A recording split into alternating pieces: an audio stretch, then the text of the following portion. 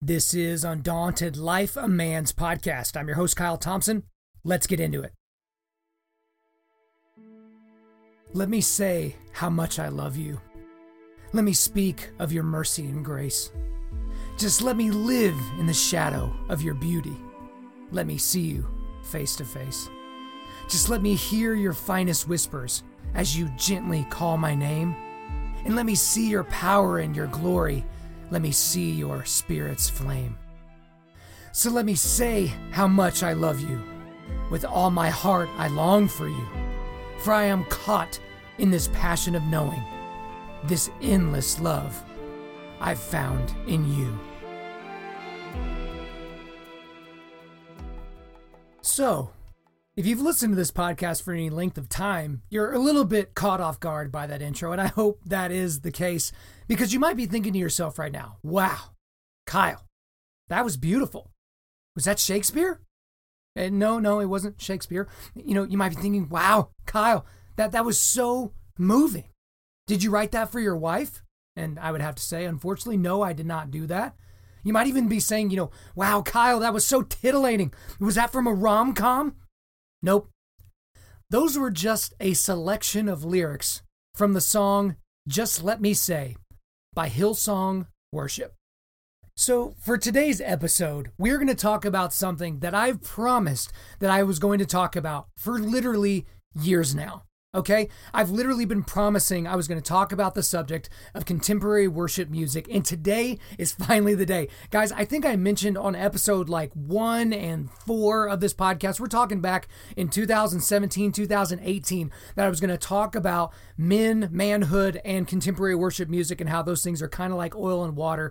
But here, I'm finally doing it. But before we really get into the meat and potatoes of the podcast today, I need to talk a little bit about my own personal history with contemporary worship music. And guys, there's a lot of ways to describe it categorically. Some people just call it contemporary worship music. Some people just call it worship music. Some call it modern worship music. There's a lot of different ways to describe it. But for the most part today, I'm going to say contemporary worship music. Now, for me, my first exposure to any type of, quote unquote church music was being at the Church of Christ in Lawton, Oklahoma. So my mom was raised kind of Church of Christ sort of a thing. Wasn't really that big of a part of her life or her family's life, but that was kind of my first exposure. So I would have been in elementary school. And if you know anything about the Church of Christ, I know especially here in the United States, is there's no musical accompaniment to them. It is just a cappella. It's just voices, the first, second, and fourth verses, never the third verse. And that was basically my exposure. Then I started going to a Baptist church in junior high school, and they kind of had, the typical organ and piano worship service with one guy kind of leading worship and, doing the hand signals for music and all that. I'm not really a music guy, but that was kind of my next exposure to worship music. But then some of the people in there, they listened to contemporary worship music. So they were listening to, Newsboys or DC Talk or stuff like that. And so I kind of got a little exposure to it there.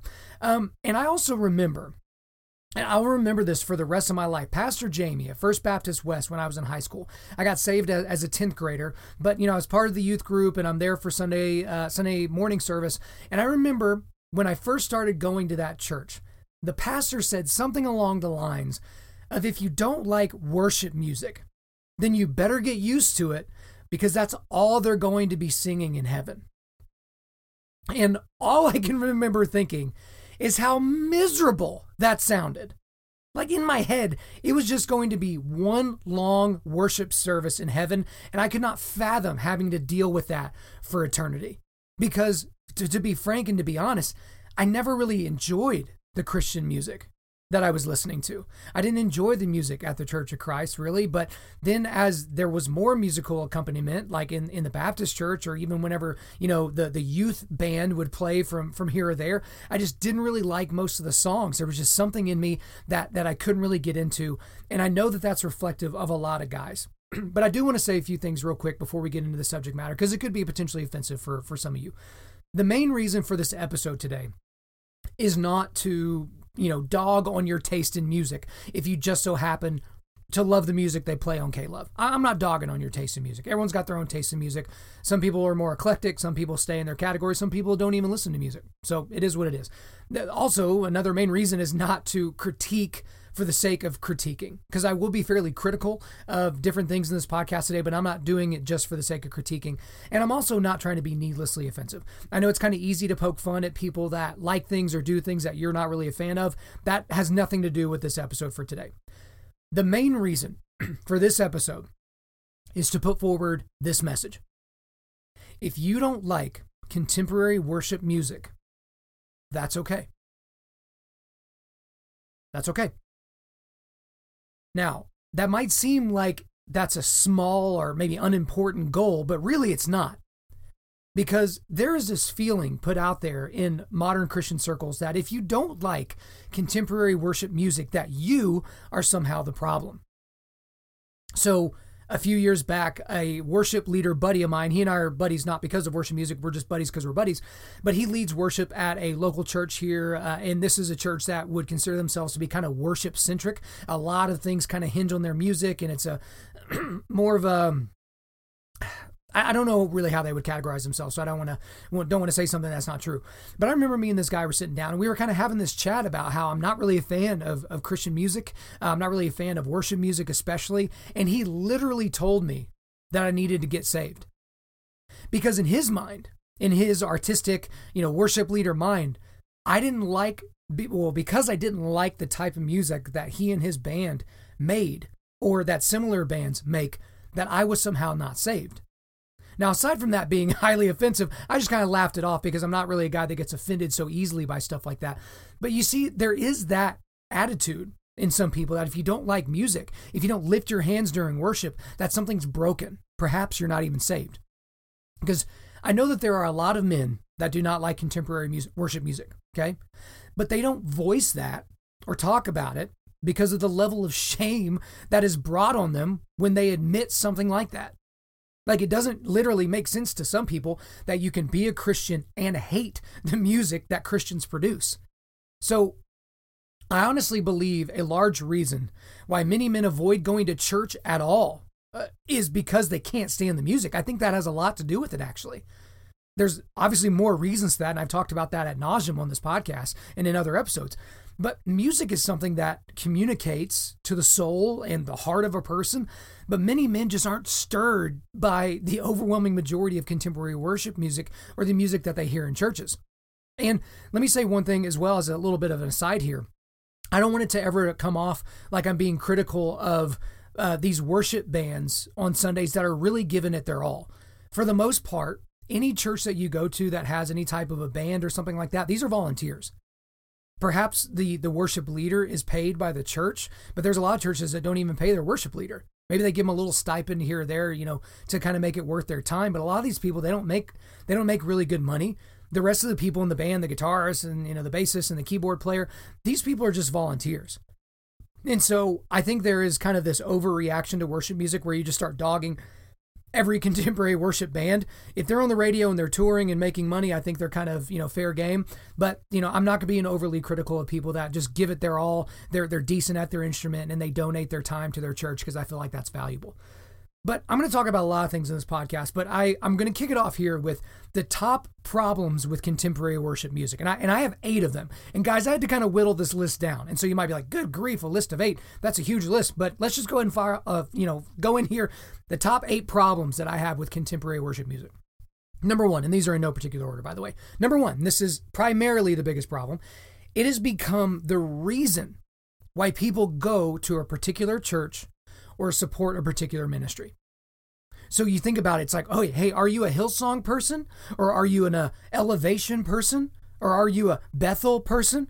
Right? It's like you're categorically a type of person because of the worship that you listen to. Or I don't really go to that church because they play a little bit more Bethel, and I'm more of an Elevation guy. You kind of hear people say that. But also, have you heard some people say this, and you maybe even heard yourself say it, we left that church because the music wasn't very good or it wasn't really our style, right? I've said that before, but worship music and the type of music played at the church you go to has been the reason why people associate themselves with a particular church. I feel like that's a problem.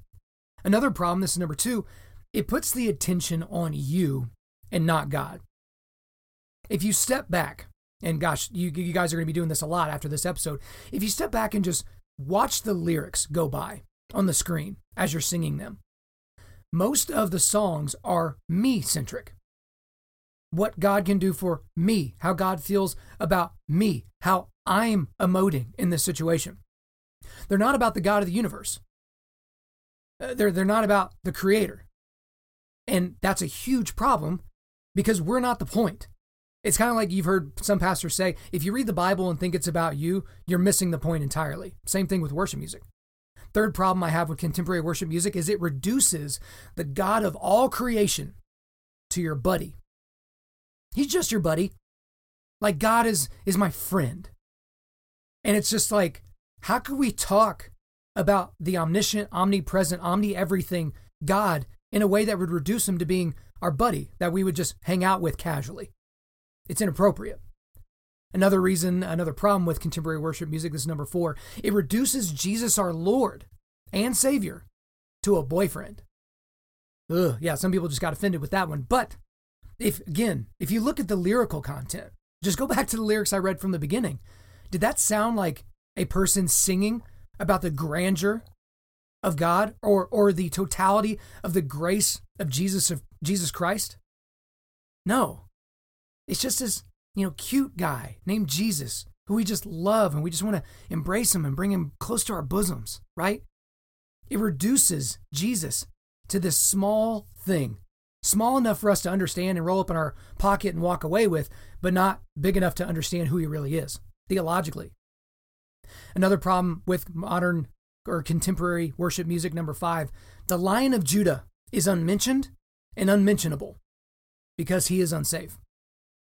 I mean, funny enough, this morning at church, we did sing a song that talked about the Lion of Judah. The rest of the content of the song wasn't really that great, but it did talk about the Lion of Judah. But guys, can you think about the number of times you've heard the Lion of Judah mentioned in a worship song versus the Lamb of God?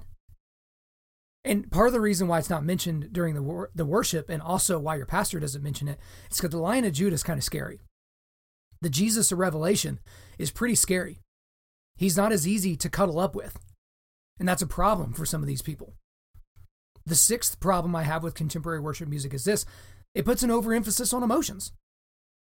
And we'll get more into that in the next section, but that's part of the reason why it doesn't really jive with a lot of guys is because we don't tend to be overly emotional. We're not all out in tune with our emotions, but we're just not emotional.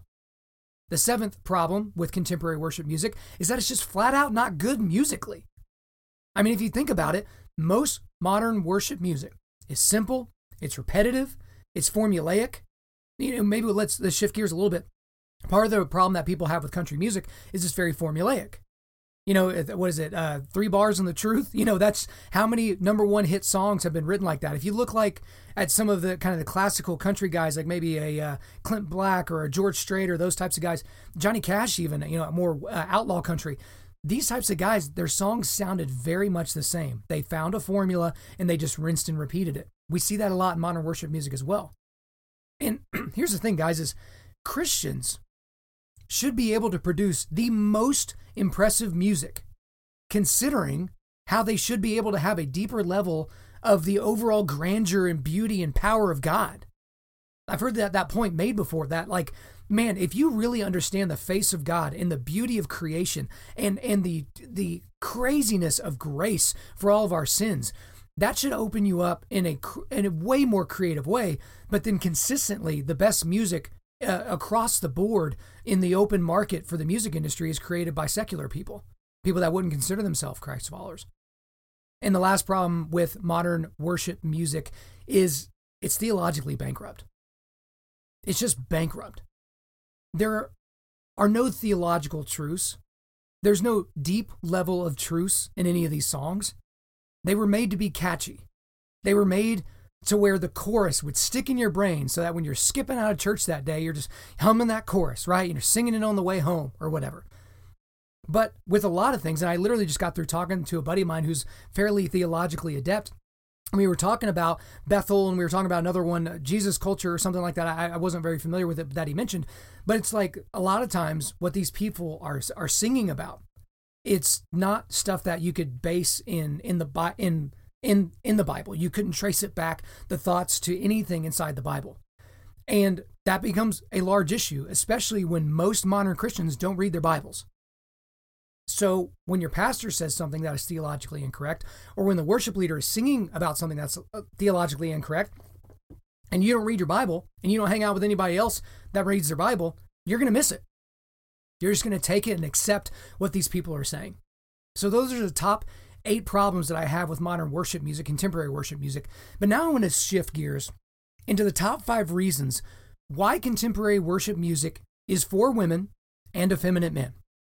So obviously the title of this podcast, that's the title of this podcast. It's going to offend a lot of people. A lot of people aren't even going to listen to this show. They're just going to pass by and assume they know what I meant. But I'm going to give you the 5 reasons why contemporary worship music is for women and effeminate men. So here we go. Number 1, women literally consume it way more than men do. So I'm going to read an excerpt from a book by David Murrow. It's called Why Men Hate Going to Church. That's on our 100 books every modern Christian man should read list. It's on our website. Just go to www.undaunted.life/book list. And I'm going to read several excerpts from this book today because a lot of my initial thoughts kind of came from David Murrow and some of the things that he said in this book that I read, I don't know, probably close to 10 years ago now. But let me go ahead and read this to you here. Women are more likely to listen to their local Christian radio station. Radio listeners in general are the exact replica of the population, 51.7% female, 48.3% male. But Christian AC radio, the format playing on most contemporary Christian music stations today, draws an audience that's 63% female and 37% male. Christian stations garner on average 21% more female listeners than do mainstream stations. I do not know of any Christian radio station anywhere on earth that draws as many male as female listeners. K-Love, America's largest syndicated Christian music radio network, targets its programming at 18 to 45-year-old females. 2/3 of K-Love's listeners are women. Its sister service, the upbeat Air One, also draws twice as many gals as guys. Christian radio stations around the nation report up to 3/4 of their core listeners are female. Okay? So when I say women literally consume it way more than men do, it's because they literally consume it way more than men do. And part of the thing is because it's marketed to them. It's made for them and for their sensibilities and to their liking. And here's the thing. Can you really blame these Christian radio stations and Christian bookstores? I mean, if most of your buying audience is women, then why not cater to them? I mean, can you really blame the churches? I mean, if most of your congregation, most of your, plugged in congregation are women, why not cater to them? I'm not blaming them. It's just the reality. The overwhelming majority of this music is made for women because it's consumed by them. And the second thing I want to talk about here, the second reason why it's for women and effeminate men, is because of the emphasis is on emotion and feelings. So I mentioned this a little bit earlier, but I'm going to pick back up on that same quote from Why Men Hate Going to Church. Here we go. As the name implies, K-Love's playlist is heavy on love songs, tunes that express our love for God and His love for us. Like most Christian music stations, K-Love shies away from anything edgy or raucous. Its on-air slogans are positive, encouraging, and safe for the whole family. It's not unusual for K-Love to play a heart-tugging testimonial from a listener whose life was deeply touched in some way by something she heard on the station. The K-Love disc jockeys have created a mythical average listener, whom they call Kathy. She is a mother in her mid-30s with 2 kids, a minivan, and a mortgage. Kathy is very busy, driving her kids to soccer practice, piano lessons, and youth group. As she drives, she listens to K-Love. Kathy's name comes up frequently during staff meetings, and the DJs make sure their on-air antics won't upset or offend her sensibilities. So, again, K-Love, Air One, when you listen to these stations, it's a lot of very emotional and emotive music. That's something that appeals to a majority female audience. Now, there are guys out there, even guys that listen to this podcast, guys that I appreciate to listen to this podcast, that in their heart of hearts, they know they're a more emotional guy. They're on the more emotional scale. They want to talk about their emotions. They express their emotions a lot. And they're going to have a tendency to want to listen to that type of music that tends to be a more effeminate quality, whether it's in a female or a male. So the third reason why modern worship music, contemporary worship music, is for women and effeminate men is because it is all lamb and no lion. All lamb and no lion. Again, I talked about earlier about how there's always mention of the Lamb of God in the sermons and in the music. But the Lion of Judah, it's just like, ooh, it even sounds scarier. But men are naturally more drawn to the strength of the Lion of Judah than they are to the tenderness of the Lamb of God. And I'd be remiss if I didn't point out something that I point out a lot. Whenever I sign off by saying, keep seeking the Lion of Judah, that doesn't mean that you shouldn't be seeking the Lamb of God. No. Like, don't misunderstand me. But everyone else is covering the Lamb of God. They got the Lamb of God part on lock. So I don't need to worry about talking about the Lamb of God. And I would never diminish the Lamb of God in that way by saying you should only focus on the Lion of Judah. The problem is when nobody talks about the Lion of Judah, somebody has to fill the gap. So that's what I'm doing. That's what this ministry, that's what Undaunted Life is here for, is to help you seek the Lion of Judah. And I want you to keep seeking the Lion of Judah. That's why we sign off like that with every episode. But again, men are more naturally drawn to strength, unless they're an effeminate man, and then strength actually makes them turn inward. So the fourth reason why contemporary worship music is for women and effeminate men is because much of the music is written and or performed by effeminate men or by women. So here's another excerpt from Why Men Hate Going to Church. As I visit various churches, one constant is the softness many worship leaders bring to their ministry. Softness in their personalities, their vocabulary, and the way they express themselves. Spiky hair, skinny jeans, fake plastic glasses, and flat-toed shoes are now standard attire among worship leaders. What causes this? In the Old Testament, priests led worship, so you had a diversity of personality types in leadership. But today's worship leaders have one thing in common. They're all musicians.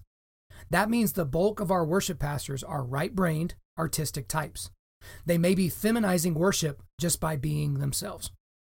So this is another time for me to go back to say, I'm not trying to just needlessly offend anybody because we need artists. We need right-brained people. But his point is not incorrect in that all the people that you see on stage that are male, they all tend to be artists because they're musicians. And they were more attracted to the artsy side of things. They were more attracted to the guitar and not the football. And that doesn't make them bad in any way, shape, or form. It just makes them different. But again, I'll read that part again. That means the bulk of our worship pastors are right-brain artistic types. They may be feminizing worship just by being themselves. And so I think it's important for us to look at when we're looking up onto the stage. And I recalled it this morning because I knew I was going to be recording this today. And I looked at our stage and there were 11 people, which, that's a little sidebar. Do you really need that many people?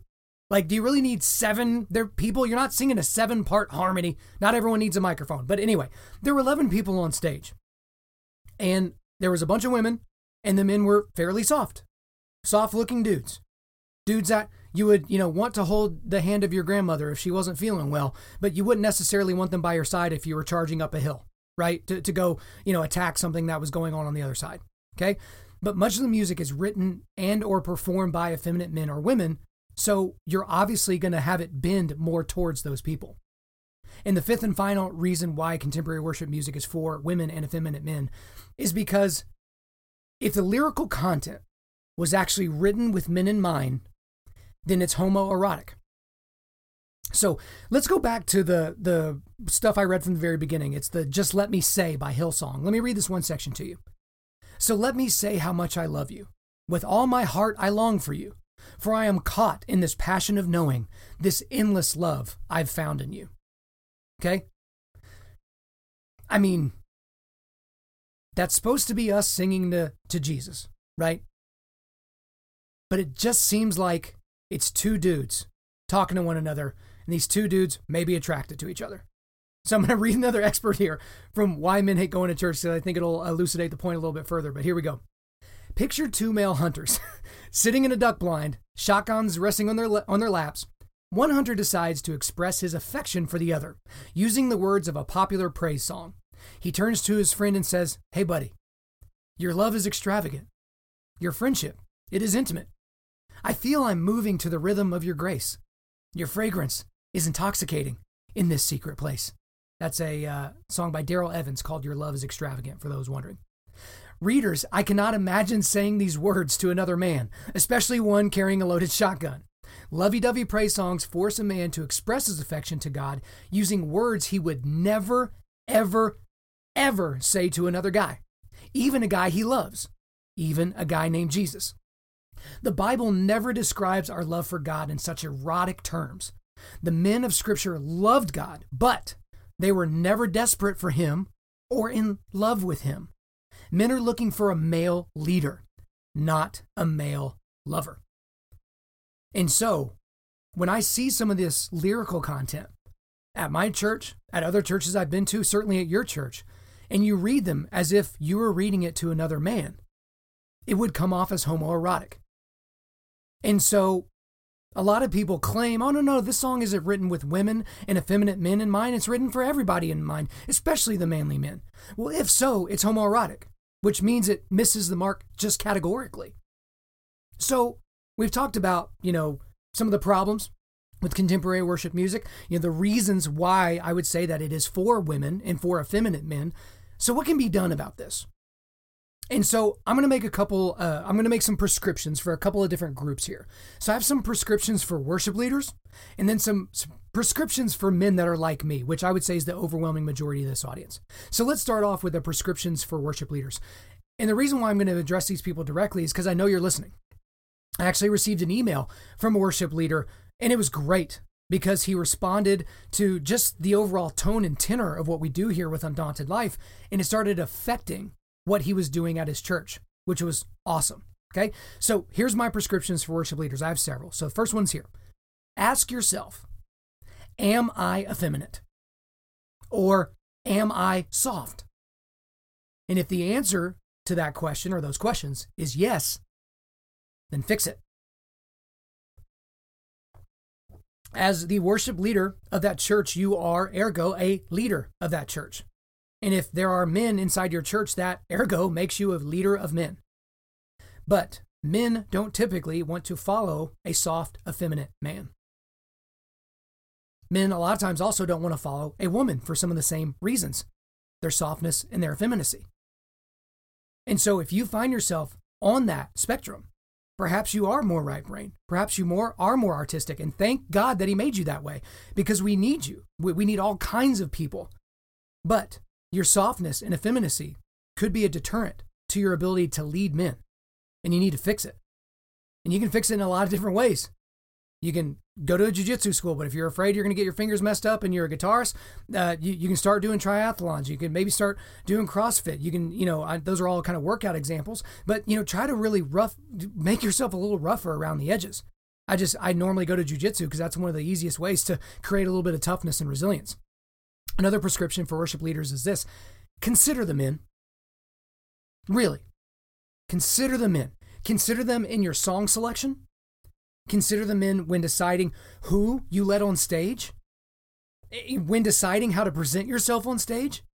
So let's go back. Let's talk about song selection. So that's really something that I got from this worship leader that reached out to us via emails. He said, after listening to your podcast, I became way more aware of the men in my audience that might be really, really manly. And so I try to pick songs that are going to speak to them a little bit more. And I'm like, that was just freaking awesome. I loved that email. I was so glad he sent that to me. But then, when deciding who you let on stage, again, there's this tendency by worship leaders is they don't want to offend anybody and they don't want to, leave anybody out. And there's this big stage, so why not add more people? But adding 3 or 4 women on stage that aren't singing the harmonious parts, whose microphones might not even be turned on, what is that actually doing for the men? And then also how you present yourself on stage. Again, I'm not worried as much about what a worship leader wears. Like, I know a lot of guys are concerned about, worship leaders' jeans being too tight and all that. But hey, that's kind of a style thing. And I'm not really a stylistic guy. I can't really deal with the tightness of jeans because I need my situation to have room to operate, if you know what I mean. But some guys like that. They like tight jeans. It's part of their style. I don't give a crap. But when you present yourself in a certain way, you shouldn't be offended when people respond in a certain way to that. So consider the men. Another prescription for worship leaders is solicit feedback and input from the men in your congregation. Man, if I were you, if I were bold enough, maybe you sang 4 or 5 songs and there was a whole group of guys in one corner that didn't respond a bit. They sat there with their arms closed. Maybe they pulled their phone out at some point. They never sang a word of what you said. Go up to them and ask them for feedback. Hey man, I couldn't help but notice that you and your buddies weren't really singing. Was it the music? Did you enjoy the music? Are you just nervous to sing in front of people? See what questions that you might get answered. Because I honestly think guys are going to be able to tell you like, yeah, man, I'm just not really into that. And maybe they don't even know why. Because a lot of guys are a little bit shut off emotionally. Not everybody. That's, we're not a gigantic group, but a lot of them are kind of shut off emotionally. They don't realize that they don't like modern worship music because it's so effeminate, because the lyrical content is so homoerotic. They can't like figure that out inside their brains. Maybe you can help them do that. Another prescription for worship leaders is don't be afraid to go aggressive. And that kind of leads into the next thing, which is don't be afraid of the Psalms. Really, don't be afraid to sing the Psalms. And I am using the word afraid on purpose because a lot of worship leaders are afraid of the words written in the Psalms. They're terrified of it because they're more war-driven and they're more, emotional, but in a scary, masculine, testosterone-filled kind of way. That's the aggressive part. Don't be afraid of that. So there's a great excerpt from the book Future Men by Doug Wilson, which says this: the fact that the church has largely abandoned the singing of the Psalms means that the church has abandoned a songbook that is thoroughly masculine in its lyrics. The writer of most of the Psalms was a warrior, and he knew how to fight the Lord's enemies in song. With regard to the music of our psalms and hymns, we must return to a world of vigorous singing, vibrant anthems, more songs where the tenor carries the melody, open fists, and glory. Our problem is not that such songs do not exist. Our problem is that we have forgotten them. And in forgetting them, we are forgetting our boys. Men need to model such singing for their sons. Okay? So, guys, this is a hard part for me because I got to be honest, I don't sing at church. And that is a me problem. Okay? Because I can say, I got problems with this, and, philosophically I disagree, blah, blah, and all that. I just can't do it. There's something stuck in my brain where it's like I just can't sing these songs. But when they're singing a psalm or even an old hymn, something different happens. It's just, I have a different tone and tenor. And right now, baby James is 8 months old. He doesn't really know things. He barely knows who mom and dad are. But eventually he's going to be watching dad during church. Is dad, reading the Bible along with the pastor, or is he checking Facebook? Is dad singing along, or is he mentally checked out? Why is dad sitting there with his arms crossed? I mean, you've seen this in your own families. If not, you've seen it in other families. If a dad's kind of a stick in the mud, usually one of his kids is a stick in the mud. I've got a family member who won't smile in pictures, will not smile in pictures. He's just an absolute turd when it comes to taking pictures with his family. And his oldest daughter is that way, amazingly. Because she's watched daddy make a big deal about not smiling in pictures and basically ruining family pictures for the entire side of this family, and his daughter won't do it either. Because daddy won't do it. Why should she have to do it if daddy doesn't do it? So I'm going to have to kind of figure out some of that as I move along. But to kind of get back into the part about not being afraid to go aggressive or being afraid of the Psalms, I think the modern worship band Shane and Shane has blazed a fairly unbelievable trail in this area. Now, they've created a lot of music that would fit into some of the effeminate categories that I really talked about earlier, but they have 2 albums called Psalms and Psalms 2. And Psalms 2 especially, I feel like, man, more so than any other strictly contemporary worship type music, really, really gets the masculine juices flowing, okay? The song Psalm 46, which is the first song off the Psalms 2 track, it's called Lord of Hosts. Man, it is such a powerful song. And Shane and Shane, it's just 2 guys named Shane, right? So sometimes they have musical accompaniment with another guitarist and a bassist and a drummer. Sometimes it's just those 2 dudes and a acoustic guitar. And I'll include that song for you later so you can check it out. But there is a pathway that you can follow if you're willing to go down it. Okay, so those are the prescriptions, again, just for worship leaders. Ask yourself, am I feminine or am I soft? If yes, you need to fix it. Consider the men. Also solicit feedback from those men in your congregation. Don't be afraid to go aggressive. Don't be afraid of the Psalms, and, maybe embrace some of the Psalms that other people have done. So now I want to go into the part that a lot of you have been waiting for. Really, it's the prescriptions for men like me. So men like me that don't really categorically like praise and worship music or modern worship music or contemporary worship music, whatever you want to call it. Okay, let's get into those prescriptions. First one here. Encourage change in your home church, but don't expect it. So you can sit there for years and years and years on end and hate the first 20 minutes of every service you ever sit through, or you can maybe do something about it. Send this episode to the lead pastor of worship at your church. share it around with some other people. Have a conversation with some of your pastors and express some of your concerns about how the music that's being played, if this fits your church, which I assume it would, about how effeminate it is and how it doesn't really appeal to a manly man like you. To the men that have that robust sense of duty and honor and, testosterone, like how it's not really landing with you and how you don't want it to be that way. But again, don't expect it to change. Typically, people that work at these churches, they're not terribly concerned about the men. They say they are, but then everything that they do is kind of counter to what would be good for men. So you should still encourage them, though. Another prescription for men like me would be to tell your lead pastor that you will have his back if he decides to make his church man-friendly. So I'm going to go back to the interview that I did with Stephen Mansfield last summer and talk about some of the churches that he was affiliated with, that he knew of, the pastors that had made their services man-friendly, made their churches man-friendly. And the cool thing that Stephen talked about is that these churches didn't have a men's ministry, quote unquote, right? They didn't have, a men's ministry pastor. They didn't have, these events that were specifically for the men's ministry. They didn't do the Saturday morning prayer breakfast type thing. These are just dudes that created a church that dudes wanted to be at. And this one specific church, I think it was in somewhere in Virginia, there were a lot of special operations guys that were kind of in that area that were drawn to that church. Some of the baddest dudes and you could use the categories of manhood, and they checked so many of the manhood boxes. They wanted to go to this church because the church was manly. The pastors were manly, right? That doesn't mean everybody, had neck tattoos and, could bench 315 for a set of 10 and, drove a big truck. Some of those people might have been there, but they were just manly men through and through. And so part of the thing is a lot of your pastors think that there will be an uprising from the women, right? If they start to make the church more man-friendly. But these man-friendly churches, again, going back to that conversation with Stephen Mansfield, the women are so excited and so involved and so enthralled with their church and with their men.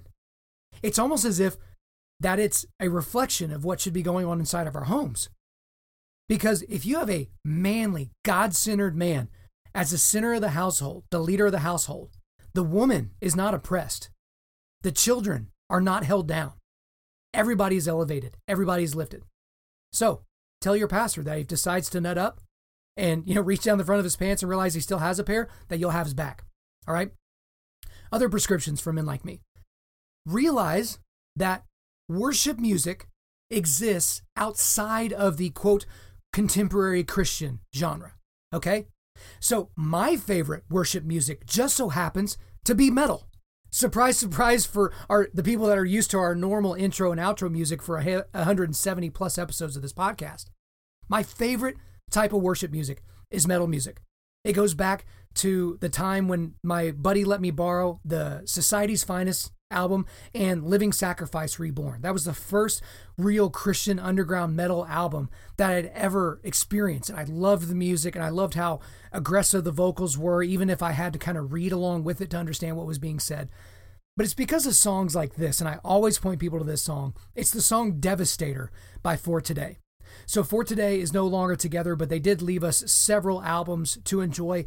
I'm going to read the entirety of the lyrics to this song, Devastator, and I'm going to include a YouTube video here at the end of the episode so that you can listen to it for yourselves. But I want you to compare these lyrics I'm about to read to you to the Hillsong lyrics from earlier. See if you can pick up any differences in these songs. So here's Devastator by For Today. Hell, fear me. I am the one that will bring you down. And when you fall, feel me. You'll see my face on the battleground. Hell, fear me. I am the one that will bring you down. And when you fall, feel me. You'll see my face on the battleground. Let my name be feared at the gates of hell as I exalt the Savior, the one that died to buy my victory and gave me a new name. Let my name be feared at the gates of hell as I exalt the Savior. In the name of the Holy One of God, I will cast you down at the foot of the cross he hung from. I will stand behind my Savior as he burns your kingdom down. And I will see you on your knees before the King of Kings. You will lose your throne to the chosen ones. The chosen ones will rise. Tear it to the ground. This is the army we've been waiting for. Tear it to the ground. We will storm the gates of hell, and we will tear it to the ground. We will stand behind the one that conquered death. Tear it to the ground, and we will stand when there is nothing left. Tear it to the ground, tear it to the ground. Justice, justice, justice. God, bring justice. Justice, we will come against the bondage of hell. Justice, and we will take back what's taken from us. Justice, this is our right as heirs to dominion. God, bring justice. This war will end. I am the one that will bring you down. And when you fall, feel me. You'll see my face on the battleground. Hell, fear me. I am the one that will bring you down. And when you fall, feel me. You'll see my face on the battleground. Now, guys, did you feel a little something when I was reading that? Now, I don't have the lowest, groveliest voice in the world, but imagine if Jocko were reading those lyrics and then go listen to the song. You tell me that doesn't get you fired up? You tell me that doesn't make the hair on your forearm stand up a little bit? You're at attention. You're tuned up a little bit. Your OODA loop is going crazy, or you're looking at your situation. When's the last time you had that feeling when you were listening to Hillsong? You can't conquer the hill listening to that music. It's not possible. And that's not the only song like that. And I'm not going to read any more lyrics to you, but I will kind of give you some more. Another metal band called Oh Sleeper. They have a song called The Finisher. Okay? That song is from the perspective of God talking to Satan.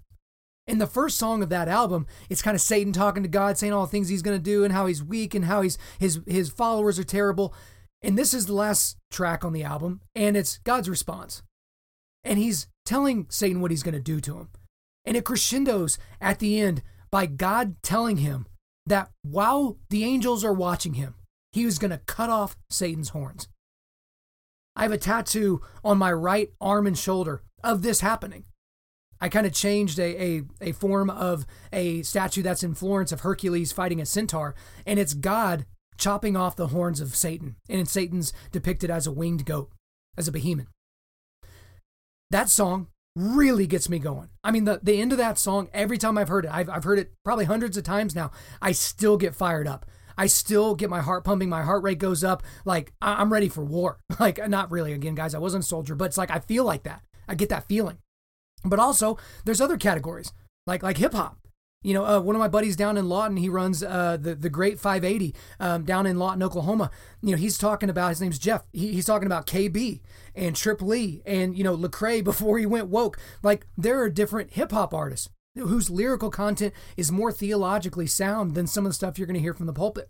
Okay. So that's kind of a long category to basically talk about how realize that worship music can exist outside the contemporary Christian worship model. But the last thing I want to say as a prescription for guys like me is remember, it's very likely not a you problem. Because again, especially the worship leaders, maybe some of your friends, people are going to think this is a you problem. And it might be a you problem, but it's very likely not. I don't think you should be racking your brain and feeling guilty on a regular basis because what's being presented to you is so paltry and so poor and not for you. So again, to recap, the prescriptions I have for men like me is encourage change in your home church, but again, don't expect it. Tell your lead pastor that you'll have his back if he decides to make a man-friendly church refocus. Also realize that worship music exists outside of the contemporary Christian genre. And then also just realize that it's very likely not a you problem. So as we wrap up today, there's a quote that I found from Douglas Bond's Stand Fast in the Way of Truth. Okay, so let me just read this to you and then we'll get out of here. Men are less interested in attending church regularly and even less inclined to commit themselves to ministry responsibilities and leadership in the church, in part because there is a significant shift in how Christians worship. Relational songs and emotive choruses have replaced the strong, manly hymns that were sung by men and boys and their families in worship for millenniums.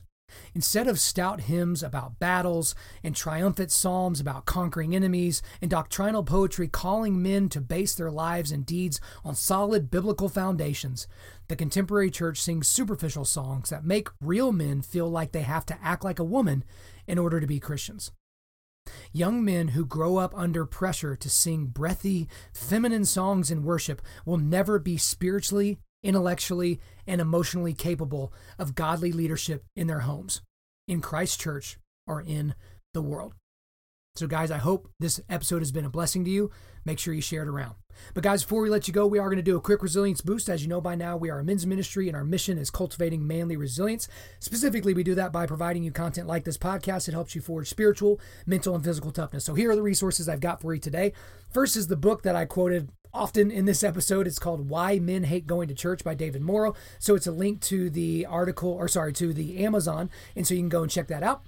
Then I've got an article from Art of Manliness. So you've heard me talk about the podcast here on this podcast, but they've got some great content on their website. They've got kind of this really, really long article. It's almost like a miniature book called The Feminization of Christianity. It's written by the two founders of Art of Manliness. So I would definitely check that out. Also, I've got a YouTube link for you to the For Today song called Devastator. And then the very next link after that, I've got the lyrics. So this is the official video for Devastator. But again, it's more aggressive vocals. It's kind of hard to understand the lyrical content if you're not used to listening to that type of music. So I've got the lyrics there for you. Then I've also got the official video for The Finisher by O Sleeper. That's the song I was talking about where God says he's going to cut off Satan's horns.